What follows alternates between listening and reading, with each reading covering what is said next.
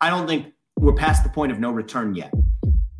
But if the kids who are in first grade now graduate from 12th grade before we fix the problem, then I think we lose an entire generation. And I don't think we have a generation left before the existence of not only America, but sort of the Western liberal democracy and Western liberal edifice as we know it is brittle enough to withstand the loss of an entire generation in between.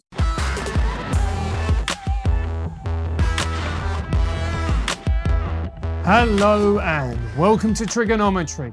I'm Francis Foster. I'm Konstantin Kisin. And this is a show for you if you want honest conversations with fascinating people. Our brilliant guest today is a biotech entrepreneur and the author of Working, Vivek Ramaswamy. Welcome to Trigonometry. Thanks for having me, guys. It's great to have you on the show. Before we get into your brilliant book, which we both really enjoyed, tell everybody who are you, how are you where you are, what has been the journey through life that brings you to be here sitting talking to us? Yeah, sure. So I tell a bit of it in the book, but the long story short is that I was born and raised in Cincinnati, Ohio, about an hour and a half drive from where I am today in Columbus, Ohio, in the middle of the Midwest.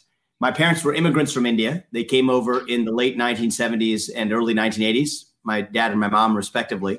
They didn't have a ton of money, but they did come for an education in this country and raised us with values that I would say put education first. And so fast forward, 18 years later, I was a student at Harvard, studying molecular biology, graduated near the top of my class. I was a nerdy science guy for much of college. After I graduated, I got into the world of biotech investing at a hedge fund in New York City in the fall of 2007, right before the '08 financial crisis, which I'll tell you, impacted a lot of my views on capitalism, the relationship between capitalism and politics, and in many ways that are reflected in the book that I wrote. In any case, I stayed at that firm for 7 years as an investor.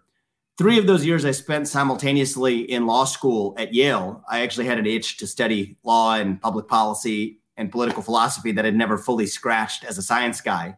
So I did that from 2010 to 2013.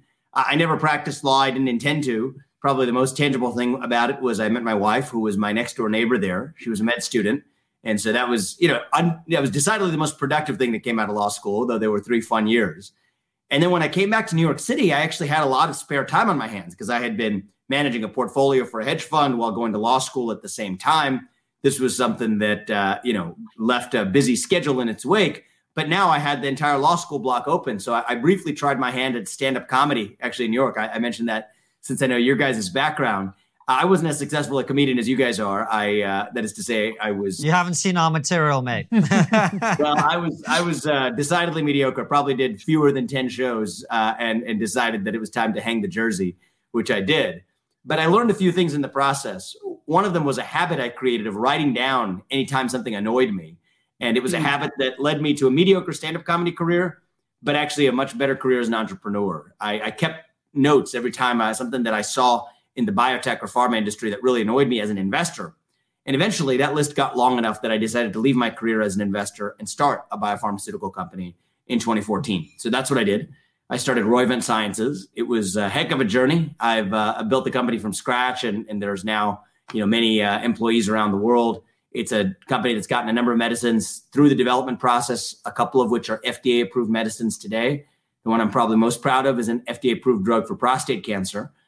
But that being said, I stepped down from my role as CEO earlier this year to work on a different kind of cancer, not a biological cancer, but what I see as a cultural cancer that was really infecting every major institution that I had seen or been a part of in corporate America and academic America and beyond.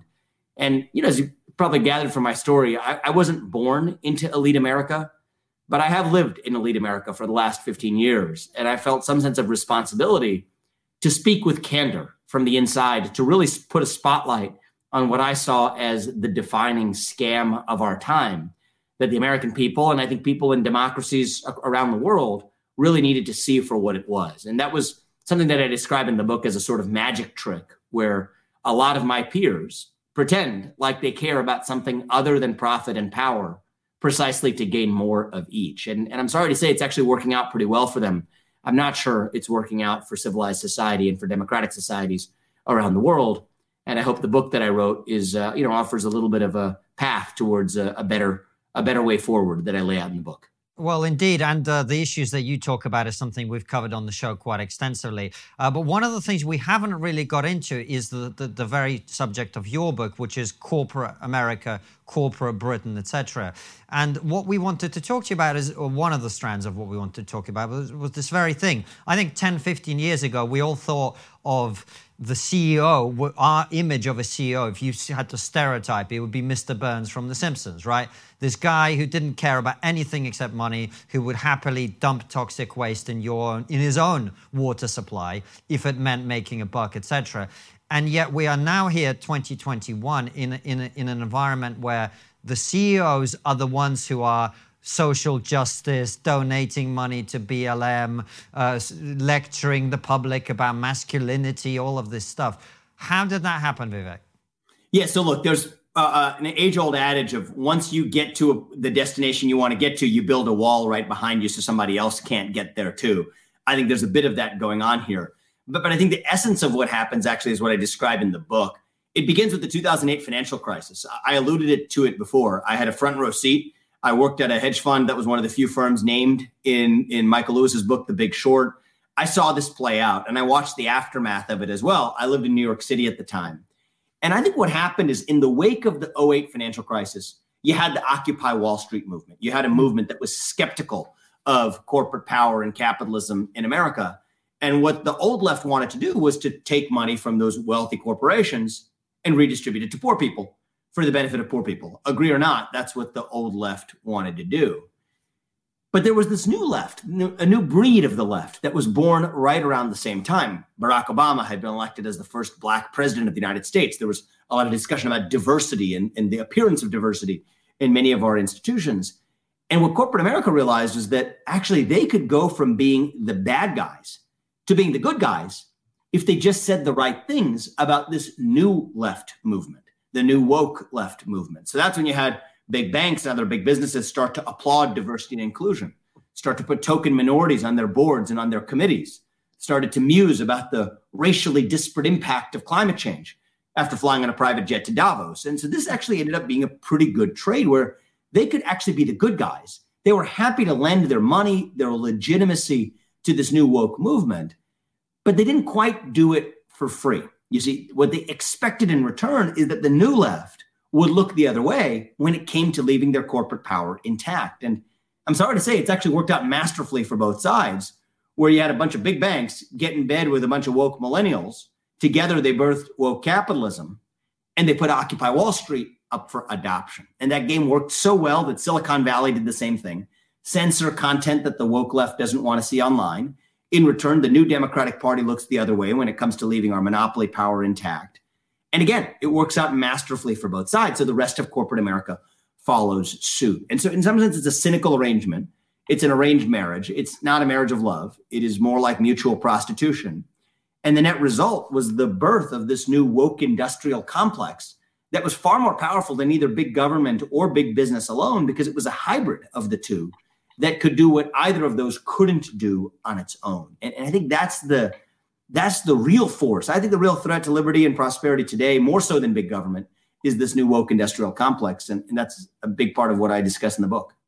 And in the book, you actually compared it to a magic trick. We've touched on that. Would you manage to break it down, please? Because it comes in 3 parts. And I found that idea particularly compelling.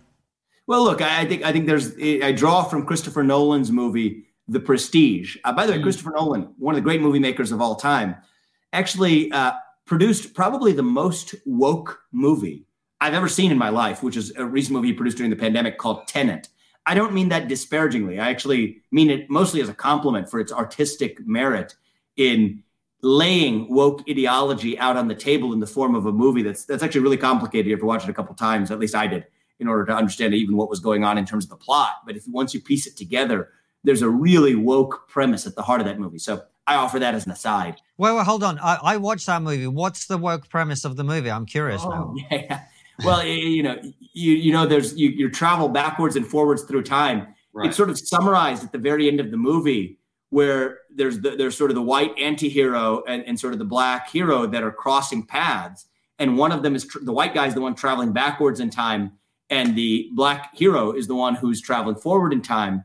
And he looks back and says, why aren't you coming with me? And the white anti-hero looks back, but he's a good guy too, but sort of looks back and says, hey, I'm going that way. You're going that way.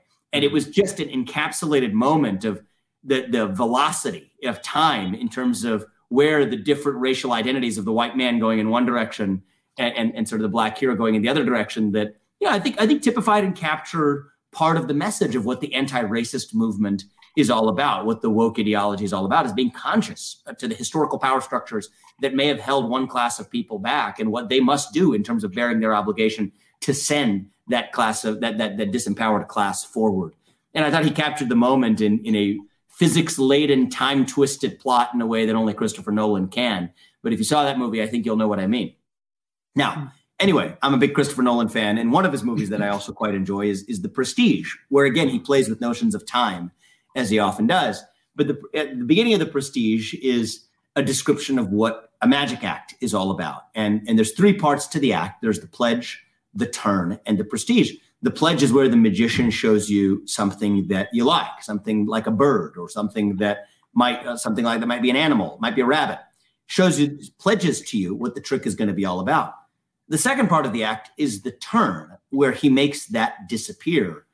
But no trick is complete until you bring back that which you made disappear. And that's the prestige, where you bring it back. And no magic trick is complete without the prestige. And what I talk about is 21st century capitalism. I break it down, in larger ways than I want to go through right now in this short form. You can read the book. I think the pledge is identifying a market where ordinary people sell ordinary things. The turn is finding an arbitrage in that market. And arbitrage is the ability to buy something for one price and instantaneously sell it for a higher price in that same market.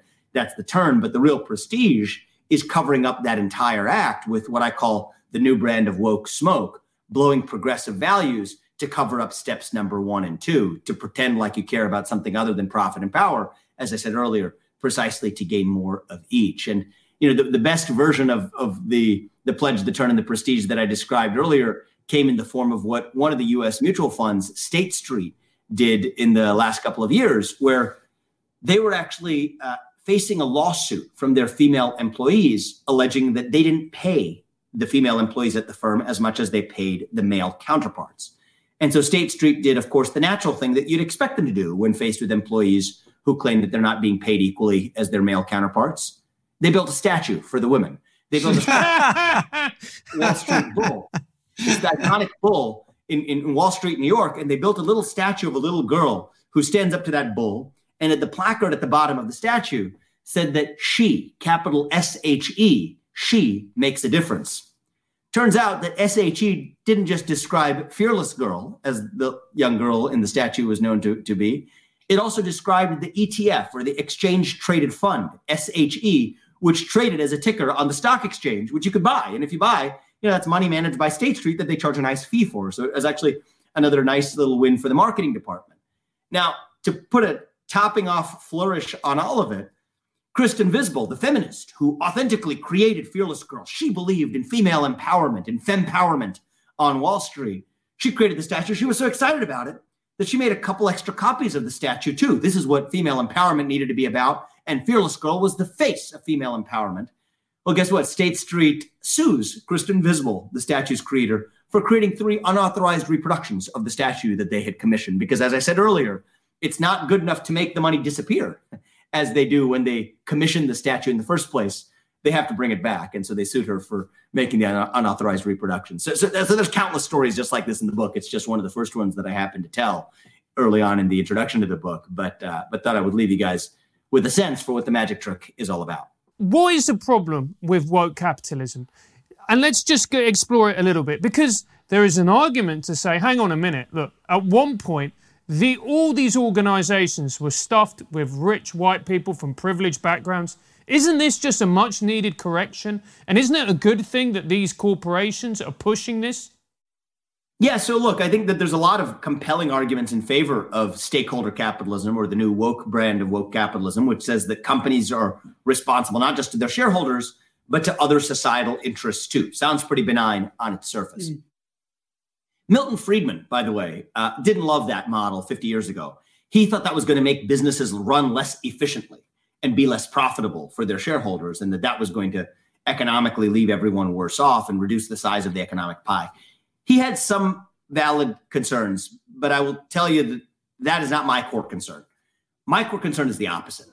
It is the way in which corporate overreach actually renders our democracy hollow in the process by converting a one-person, one-vote system into a $1 one-vote system, where the people who wield the greatest power in the marketplace of products then are empowered to wield even disproportionate power in the marketplace of ideas. And I'm fine living in a market where the best products get voted to the top based on the number of dollars that are deployed in the market. But I'm not fine with the best ideas in the marketplace of ideas getting voted to the top based on the number of dollars that one controls.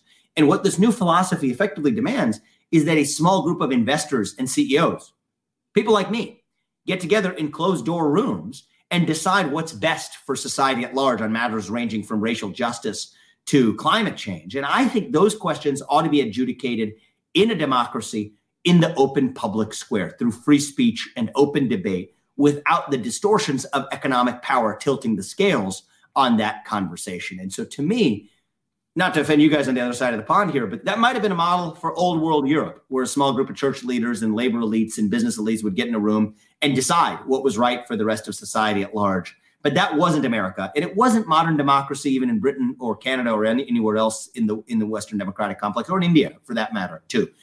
Democracy works according to the principle that we decide as citizens together what that common good is, and we have a commitment to live and abide by the results of that process. And to me, this is the most flagrant violation of democracy of all, when a small group of capitalist elites get to tell everybody else how they're supposed to live their lives. They can sell their products, they can get rich, I'm fine with that, but they shouldn't be able to exercise more moral power or normative power than my neighbors here in Ohio. And I think that that's a big part of what I'm fighting for in the book, is to restore the integrity of democracy defined as such. Integrity of democracy, you say, and you mention in the book the Hunter Biden scandal, where Twitter effectively suppressed that story. Oh, they did. I mean, I think there's no doubt that Twitter made a value judgment that, of course, Jack Dorsey, when he's pressed in front of Congress about it, says that, oh, that was a mistake. Every time these guys are pressed on one of their egregious forms of overreach, they claim that it was a mistake in retrospect, but the damage is already done. You now have these social media companies today that are able to do what no company in human history has been able to do, which is to control the acceptable bounds of what can and cannot be discussed. And once you affect what can't be discussed, you affect what can't even occur in one's own thoughts. And I think that's the most dangerous kind of corporate power of all, where America at its founding didn't want to see the Dutch East India Company reborn here in the United States. That was a company in Europe that, as you all well know, wielded not just market power, but wielded state-like power. They had their own militia. They had their own currency. Think of Facebook's cryptocurrency ambitions today. They had their own hospitals, their own charitable institutions. They were like a quasi-state. And the American system was born on the idea that we did not want corporate-like states. We had a constitutional democracy, a constitutional republic that ultimately served as our state. We didn't want to create a corporatocracy in its wake. And so that's why we created, even though we created powerful corporations through benefits like limited liability and other concepts that the state created to allow corporate shareholders to have a lot of special advantages, we said that in return for that, we want you to stay in your lane. We demand that the directors of a corporation owe a fiduciary duty only to shareholders, not just to protect those shareholders, as Milton Friedman might have surmised, but to protect the rest of society from corporate overreach. That was the vision for the limited form of corporate power. And what we see today in Silicon Valley is a perversion of that, where we have now the modern Dutch East India Company on steroids that control not only power in the market, but the power to determine what each of us can and cannot discuss in the modern public squares. And I think that's something that represents one of the two great threats to Western idealism as we know it. I think China is at the top of the list, but I put the growing power of big tech at number 2 on that list. And that's a big part of, I discuss both extensively in the book, but I think it's a big part of what I think can be fixed if the citizens in everyday democracies around the world begin to see what's going on with clear eyes. Well, Vivek, we'll come back to China in a second, but I wanted to go back a little bit and talk about how this has all happened, because I'm not sure that I'm necessarily persuaded that this is these kind of CEOs, skillfully manipulating the situation. Like, I'll give you an example. I was I was talking to an executive in the publishing industry, one of the biggest publishers in the world, and I was asking him about the situation with freedom of expression in publishing, wokeness. And he said that one of the biggest challenges for him was actually dealing with younger employees, because he himself has a commitment to publishing people across the political spectrum with different opinions. But he said to me, imagine if you at Trigonometry, if your cameraman came up to you and was like, you know what, I don't agree with having Vivek on the show, and I think we need to have a 3-hour meeting to thrash out the details of my disagreement. He's tougher than both of us, so we'd have to agree. Yeah, even so at Trigonometry, that would never happen. But in a big corporation, somehow these older, kind of experienced, higher status CEOs, they're now feeling like they have to, for some reason, answer to a 20-year-old. And we saw it ourselves in the comedy industry when Francis used to work in a comedy club. You know, you'd see people in their early 20s coming in, and their expectation of what, as a junior person in an organization, you're entitled to say, to want to control, to want to influence. But by our standards, and we're sort of very, very early millennials, are just off the charts entitlements. But that's how those people think. So is it not a case of this is actually democracy in action, younger people coming through and imposing the moral standards on old bigots like me, you, and Francis? So I don't think it's democracy in action, that's for sure. But I do think that you have a point that, of course, it's why I took a whole book to expose, that there's a lot of nuances to this. And it's not a one-size-fits-all bill. I think in some cases it is a purely cynical, top-down phenomenon driven by a lot of executives on Wall Street and powerful big business. I mean, the CEO of Goldman Sachs goes to Davos and declares he's not going to take a company public unless its board is sufficiently diverse. I think that is just a game to deflect accountability and potential consequence from a newly ascendant political left in America. These are really, I think, a scammy kind of woke capitalism, completely inauthentic, hypocritical all the way down. That's not the entire story, though. And I talk about the other nuances and dimensions of this, too. There's woke executives, there's woke investors, there's also woke consumers, and many of whom are themselves employees in these firms too. I think one of the things I've seen in the publishing industry is somehow the CEOs of these publishers have mistaken their own employees as being their top customers that they're accountable to. I don't quite understand that model of leadership. Reminds me of parents who vie to be friends with their teenage kids. But putting that to one side as a model of leadership, I think there is a real phenomenon here that I faced too. By the way, I was CEO of a company, nearly 1,000 employees, many of them young, many of them come from top universities that we recruited from for years. And I detail this in one of the early chapters in the book. In the wake of George Floyd's death, were frustrated with me as CEO for not saying or doing enough to condemn systemic racism in the United States, rather than doing what I thought we needed to be doing, which was developing medicines for all people who needed them, including Black people, but all people. So I'm really sympathetic to that challenge.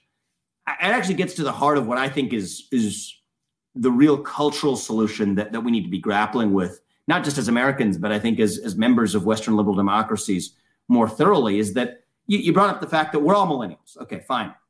You said you guys are millennials too, as defined on the other side of this conversation. Is that right? Yeah, just about. So all three of us count us in that bucket. I think we're part of a generation, and even a generation younger than us in Gen Z, that's hungry for a cause. We're hungry for purpose.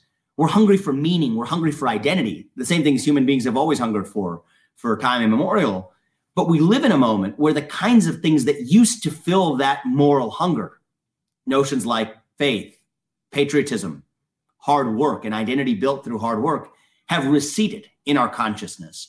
But we're still human beings, and so we don't lose those impulses. We just relocate them to new philosophies, to new religions, to postmodernism, to wokeism instead, without recognizing that we're actually submitting to just a new form of religion that effectively becomes our opium for the masses. And, I think that many businesses then, you could argue, are doing what they need to do by servicing millennial customers that demand that, okay, we're hungry for a cause. Well, we want to go to Ben & Jerry's and order an ice cream with some morality on the side. Or we want to go to Nike and buy a pair of sneakers, but buy a pair of sneakers with shoelaces that come with a flourish of social justice at the tips. That's what we sort of determine when we're buying as consumers. And I think the real answer there isn't necessarily to criticize the businesses who fulfill that demand, either in their consumer base or to placate their employees, but to really take an aim at the culture that makes the mistake that we can mix morality with commercialism as our means of satisfying our true moral hunger. It's like we're feeding our moral hunger with the equivalent of fast food, when in fact the thing we're really hungering for is more substantial fare. And we got to this farcical point where our politics determines the sandwiches that we buy, and our sandwich makers have to pick their politics, when in fact what we really need to recognize is that you can't solve morality, the problems of morality, by just buying the right kind of t-shirt. You have to grapple with the hard work of understanding who we are as individuals and as a people, and how we're bound together as a people across our diverse attributes and characteristics. That's real hard cultural work that there's no silver bullet for. I offer the beginnings of some reflections towards solutions in the book. But you're right, that I think that in many ways, businesses are responding to cultural conditions that businesses as neutral actors take as given, and then try to hide the fact that they're neutral actors by wearing the garb of morality in the form of postmodern progressivism. But actually, what the essence of what's really going on is a cultural change in our society that is not just top-down driven, though in some cases it is. That's the Goldman Sachs and the BlackRocks of the world. But there's also a bottom-up change, too, that many other businesses in the middle that are otherwise neutral actors are really appearing to bend the knee to.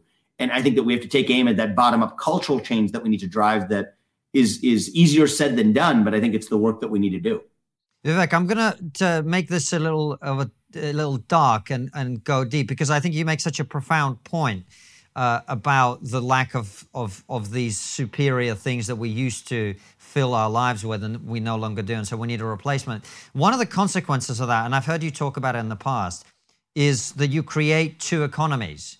And if conservatives only buy Black Rifle coffee and progressives only buy Starbucks or whatever it is, if that spreads through society, then anyone with half a brain can see that the long-term consequence of that is the tearing of society apart, because the things that used to unite us, the football games that you'd go to irrespective of your politics, well, hey, if you're an NBA fan like me, you have to make a conscious decision every time. Do you want 20 minutes of social justice shoved down your throat before every game, or do you just watch something else, right?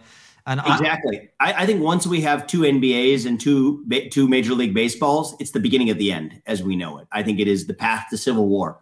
And I don't say that lightly, but I think, and we're not there yet, but I think that if we do get there, I think that would be a dangerous harbinger of bad things to come. If you look at the U.S. Civil War or civil wars in other societies, actually they begin not just when you have a divided polity. That's existed for a lot of human history.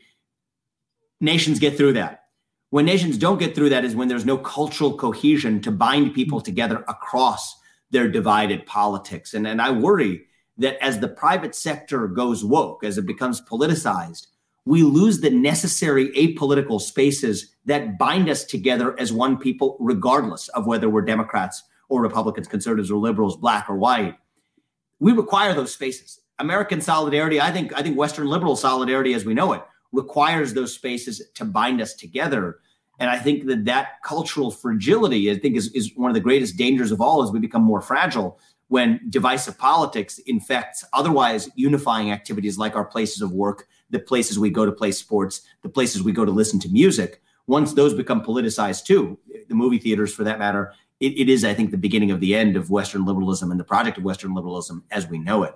And worst of all, the people who are rooting for the end of Western liberalism in other parts of the world, and you know, I'm not shy about naming names. I'm going to put the Chinese Communist Party at the top of that list, are exploiting that to drive their own advantage. And I'll tell you a joke I told recently, and you know, I think it's meant in good humor, but I think at the heart of it is, I think, a very dark turn in the story where, let's just say, Mao Zedong comes back to the Chinese countryside in year 2021, and he sees a farmer on the countryside, and he has a conversation with the farmer, and he says, okay, well, farmer, what happened to those food shortages that we used to have when I was ruling? Do we still have those food shortages? And the farmer says, Chairman, no, we don't have those food shortages. In fact, we have the opposite problem.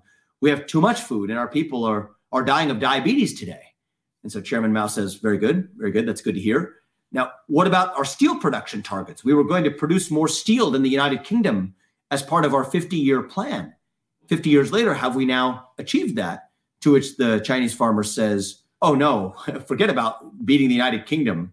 As China, one of our provinces alone defeats the United Kingdom in steel production every year. To which Chairman Mao says, well, that's very good to hear. But tell me, what happened to that Chinese cultural revolution where we were going to have that proletariat uprising?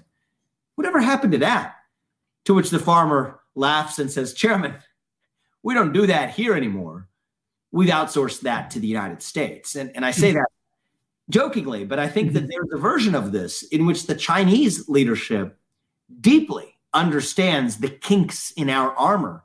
They have a word for Western wokeness, baitsuo, literally refers to woke white people in the United States and in other Western countries, and they use it to laugh at us. But now they're using that progressive front to actually co-opt companies that criticize relentlessly the United States over Black Lives Matter or whatever.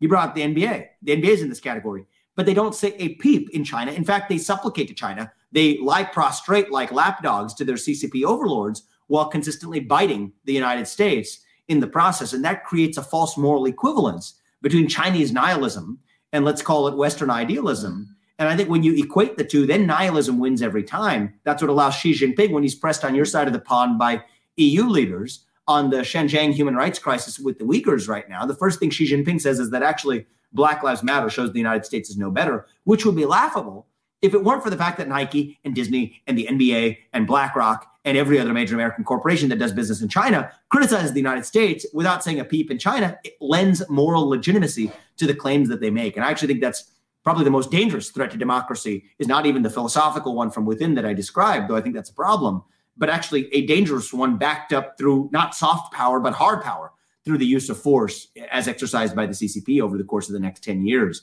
And you can mark my words today, the day that Taiwan is invaded by China, Nike and Disney and the NBA are not going to say a peep. They might even praise them and implicitly help them do it. That's the state of the world we live in, is they've turned these corporations into Trojan horses, where Western countries like the United States and the United Kingdom thought for 30 years that they could send Big Macs and Happy Meals to China and somehow spread democracy. And instead, autocratic nations like China have turned that on its head. And instead of using our money in the West to get them to be more like us, they've actually used their money to make us behave more like them. And I'm sorry to say that it is working in a way that both progressives and conservatives need to wake up to, but even well-minded progressives need to recognize that once they've turned corporations into vectors to drive social change, those corporations then become vehicles to bid for someone else's agenda too. And nobody's mastered that game better than the CCP. It's actually one of my book is, if I may say, the first book that I believe is laying out the geopolitical implications of wokeism. And I think that that's probably one of the most illuminating parts of the book, I thought, for me in the process of writing it, but I hope for the readers who read it as well. And one of the best examples of that was the case of Disney and the Uyghurs. Would you mind expanding into that a little bit? Yeah, look, I mean, Disney. My blood's already boiling. I want to keep myself in check here, but Disney says it could not film in the United States a couple of years ago in the state of Georgia if Georgia passed the equivalent of a new abortion restriction or whatever. Yet last year, they go to the Xinjiang province of China, literally ground zero of the Uyghur human rights crisis.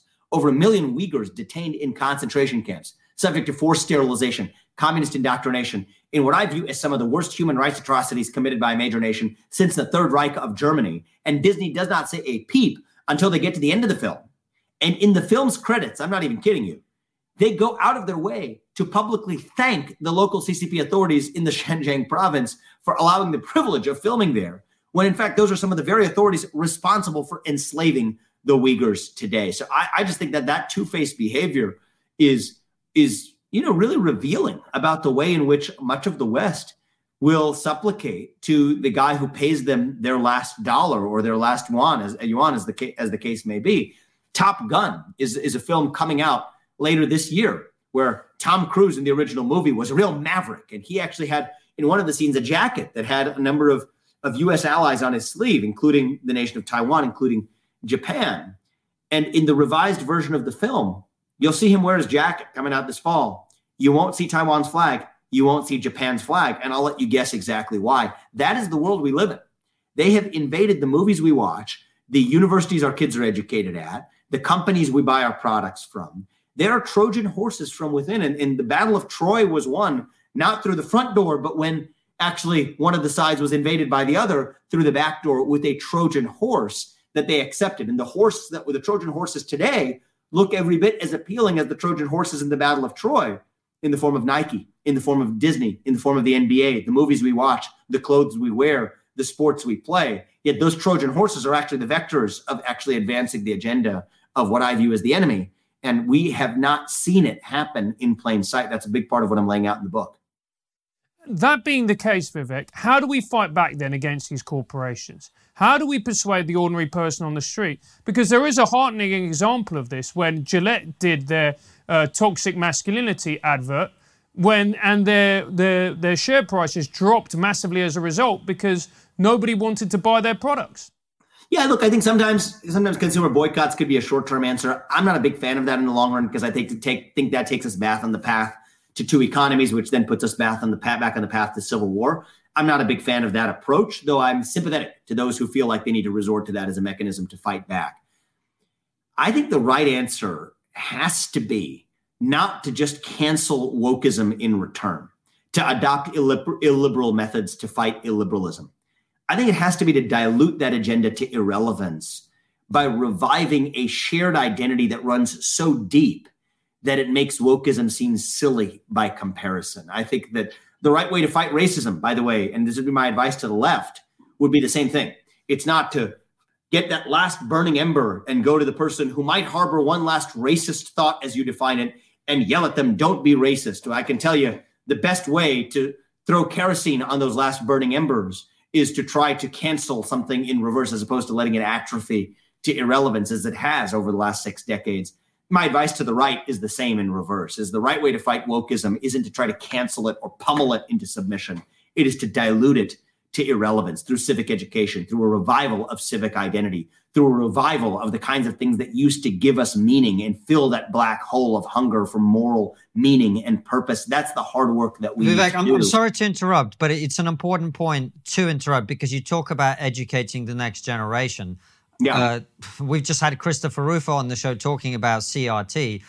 You obviously educated at Yale and Harvard. I imagine you would agree with me that the overwhelming majority of the faculty at America's elite colleges and universities, and likewise here in the UK, are quite sympathetic, or at least willing to tolerate wokeness. So when we talk about that, how is that going to happen? Let me double click on that for a second, just the point that I make in the book. I think that that's true. I think that it actually misses even the bigger problem in the universities, which is a managerial cancer. So the ratio of administrators at universities to professors has actually rapidly grown like a cancer in universities around both the US and I think the same is true in the United Kingdom, though I haven't looked at the same numbers in the same precision as I have in the US. What you see is these administrators, the associate deans, the diversity administrators, are now outstripping faculty by ratios like 10-1. And even when faculty or conventional faculty lean left, in an environment that's not checked by sort of an administrative state within the university itself, the equivalent of what I call deep corporate in corporate America, it's sort of the deep state in the university itself, they're able to at least engage in an open marketplace of ideas. I mean, Harvard, at the time I went there a decade and a half ago, was really a different place than it is today, where, yes, conservatives may have been in the intellectual minority, but there was still a marketplace of ideas where people could debate in the open without fear of reprisal.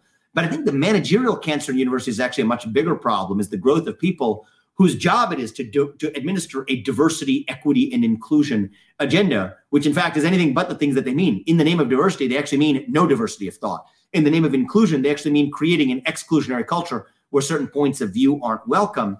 And the problem with people who occupy those seats is once you give them a job, they want to permanently keep that job, keep getting a paycheck, which, by the way, contributes to the increasing cost of higher education in this country, is subsidizing these toxic diversity administrators that reign supreme at our universities, that even look down on and silence professors who might be liberal, but who even permit contrary thought. And so those professors then bend the knee because they want to be able to, at least keep their jobs without actually being abused, as some professors were at Yale just a couple of years ago for making the controversial statement that students should be able to make adult choices in how they dress for Halloween. They were pummeled with quasi-violence as a consequence, and the administrators stand by as the students do it. So I actually think the bigger problem in the universities is this managerial cancer in the administrative class of the university, even beyond the professors themselves.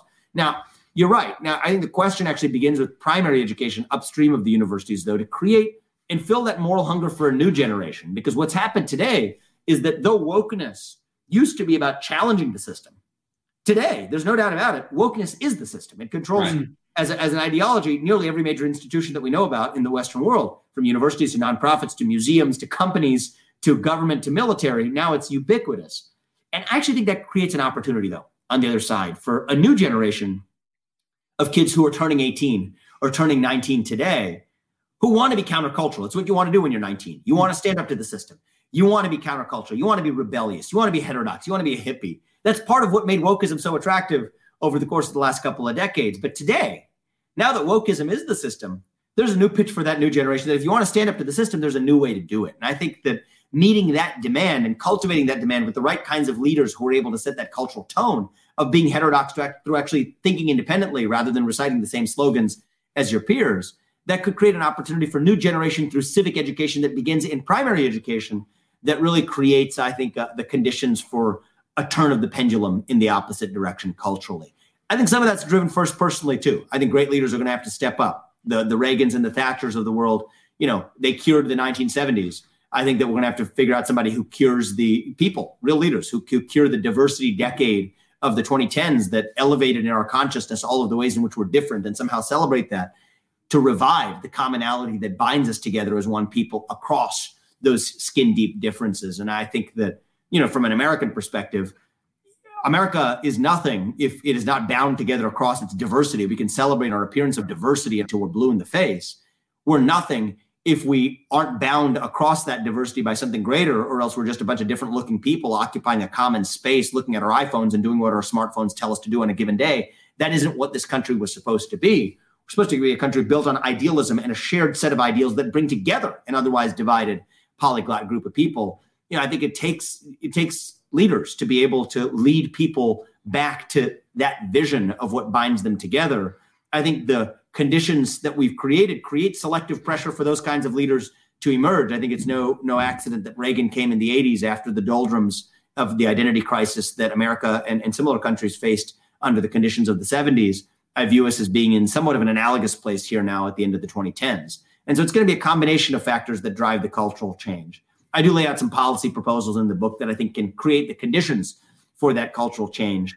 But even those policies are really just a form of symptomatic therapy. And what I really think we need is the beginnings of a cultural cure. Vivek, aren't you worried that it's gone too far now? And particularly with big tech. Big tech is so powerful. If you look back at what happened over the pandemic, the reason that BLM came to public prominence was because of social media, because we were all physically locked in our homes. We couldn't go anywhere. There were billions of eyeballs on a screen. Do you not worry that we're simply too far down the road now?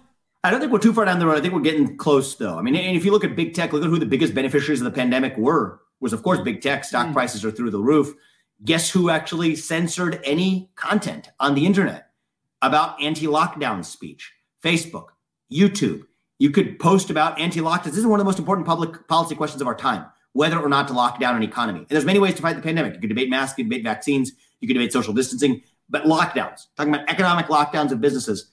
In retrospect, it doesn't even look like a particularly good way of having fought the coronavirus.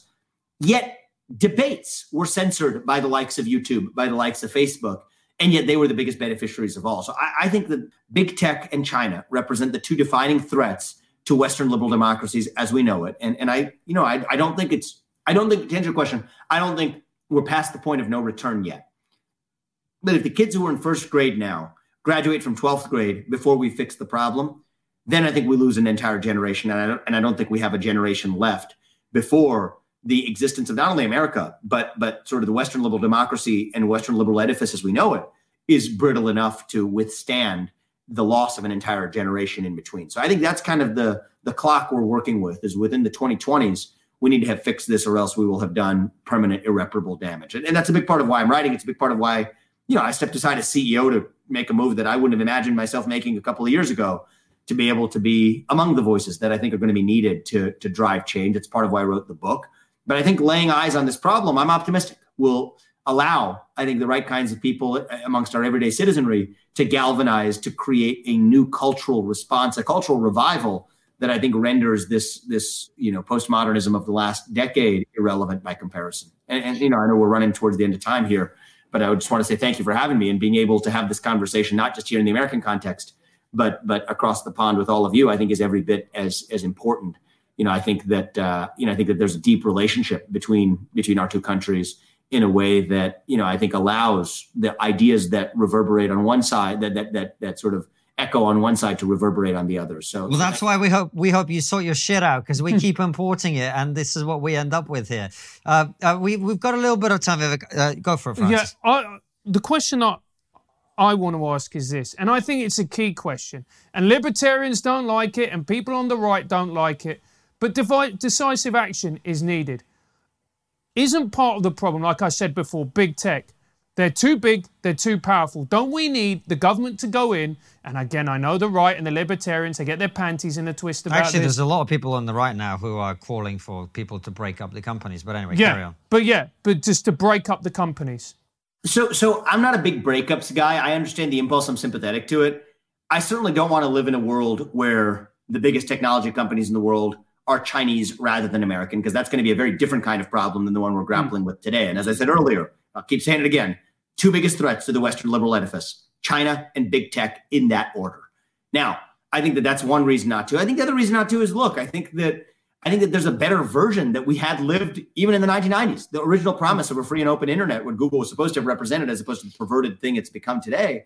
I think that there's a better way forward than breaking it up. And also, by the way, I don't think breaking it up solves the problem, because the real problem in Silicon Valley today isn't a monopoly on products. It isn't the idea that they're somehow using this to gouge price like the Rockefellers or Carnegies or Vanderbilts might have done in monopoly eras in the past.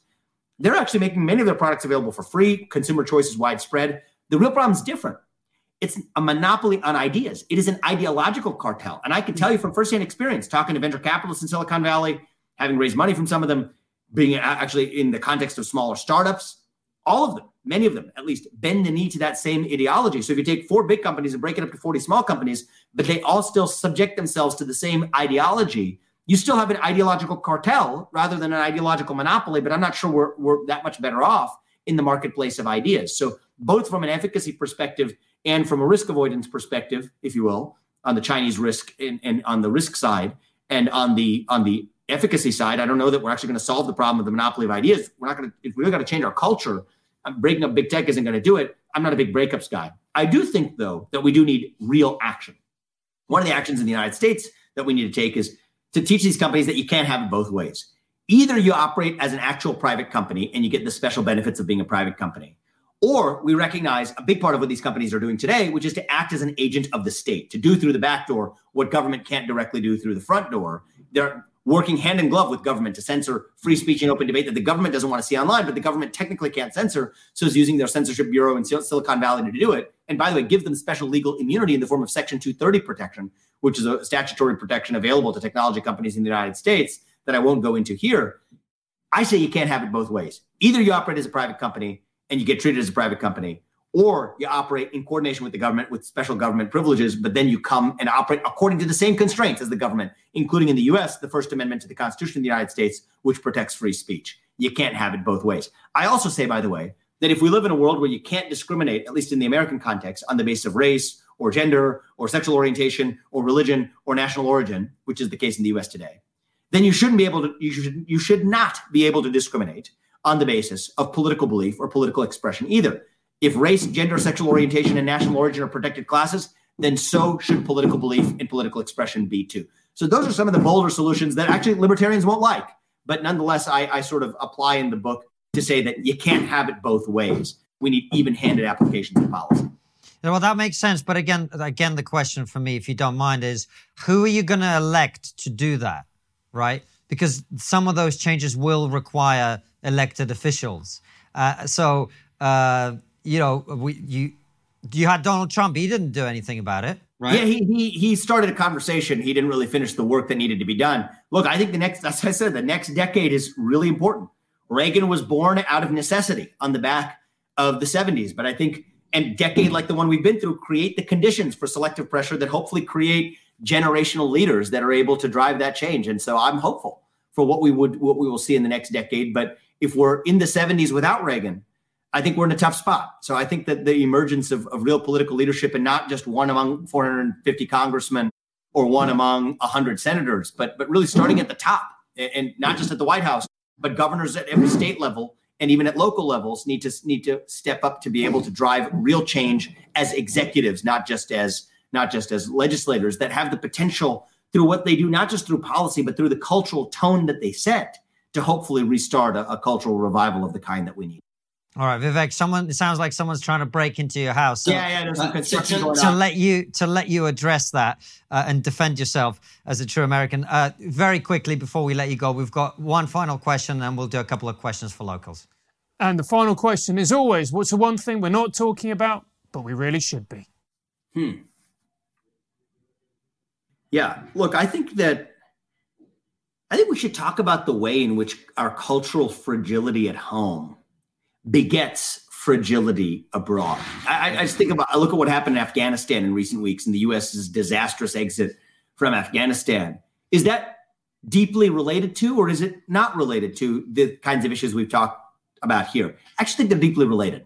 I think there's exactly one way that President Biden could have deterred the Taliban from doing what they did, which was to issue a credible threat of total decimation and annihilation if they came anywhere near Kabul. He didn't do that, but the reason he didn't do it is that even if he did do it, they would have never believed it because he lacked the moral standing to use extraordinary force precisely when we needed it most, because he's obsessed with self-criticism. And that's part of what the woke ideology does, is it undermines moral fortitude from within. And I think one of the things we need to understand as we head into this brave new world of the new decade ahead is to recognize that cultural fragility at home begets fragility abroad. And I think that in some ways it's counterintuitive that we will see more the rise of the thing that none of us want to see, which is the rise of evil on the global stage, the weaker we are at home, both in places like the United States and the United Kingdom. And I think that's something we need to be talking more about, is the relationship between fragility at home and the rise of fragility abroad.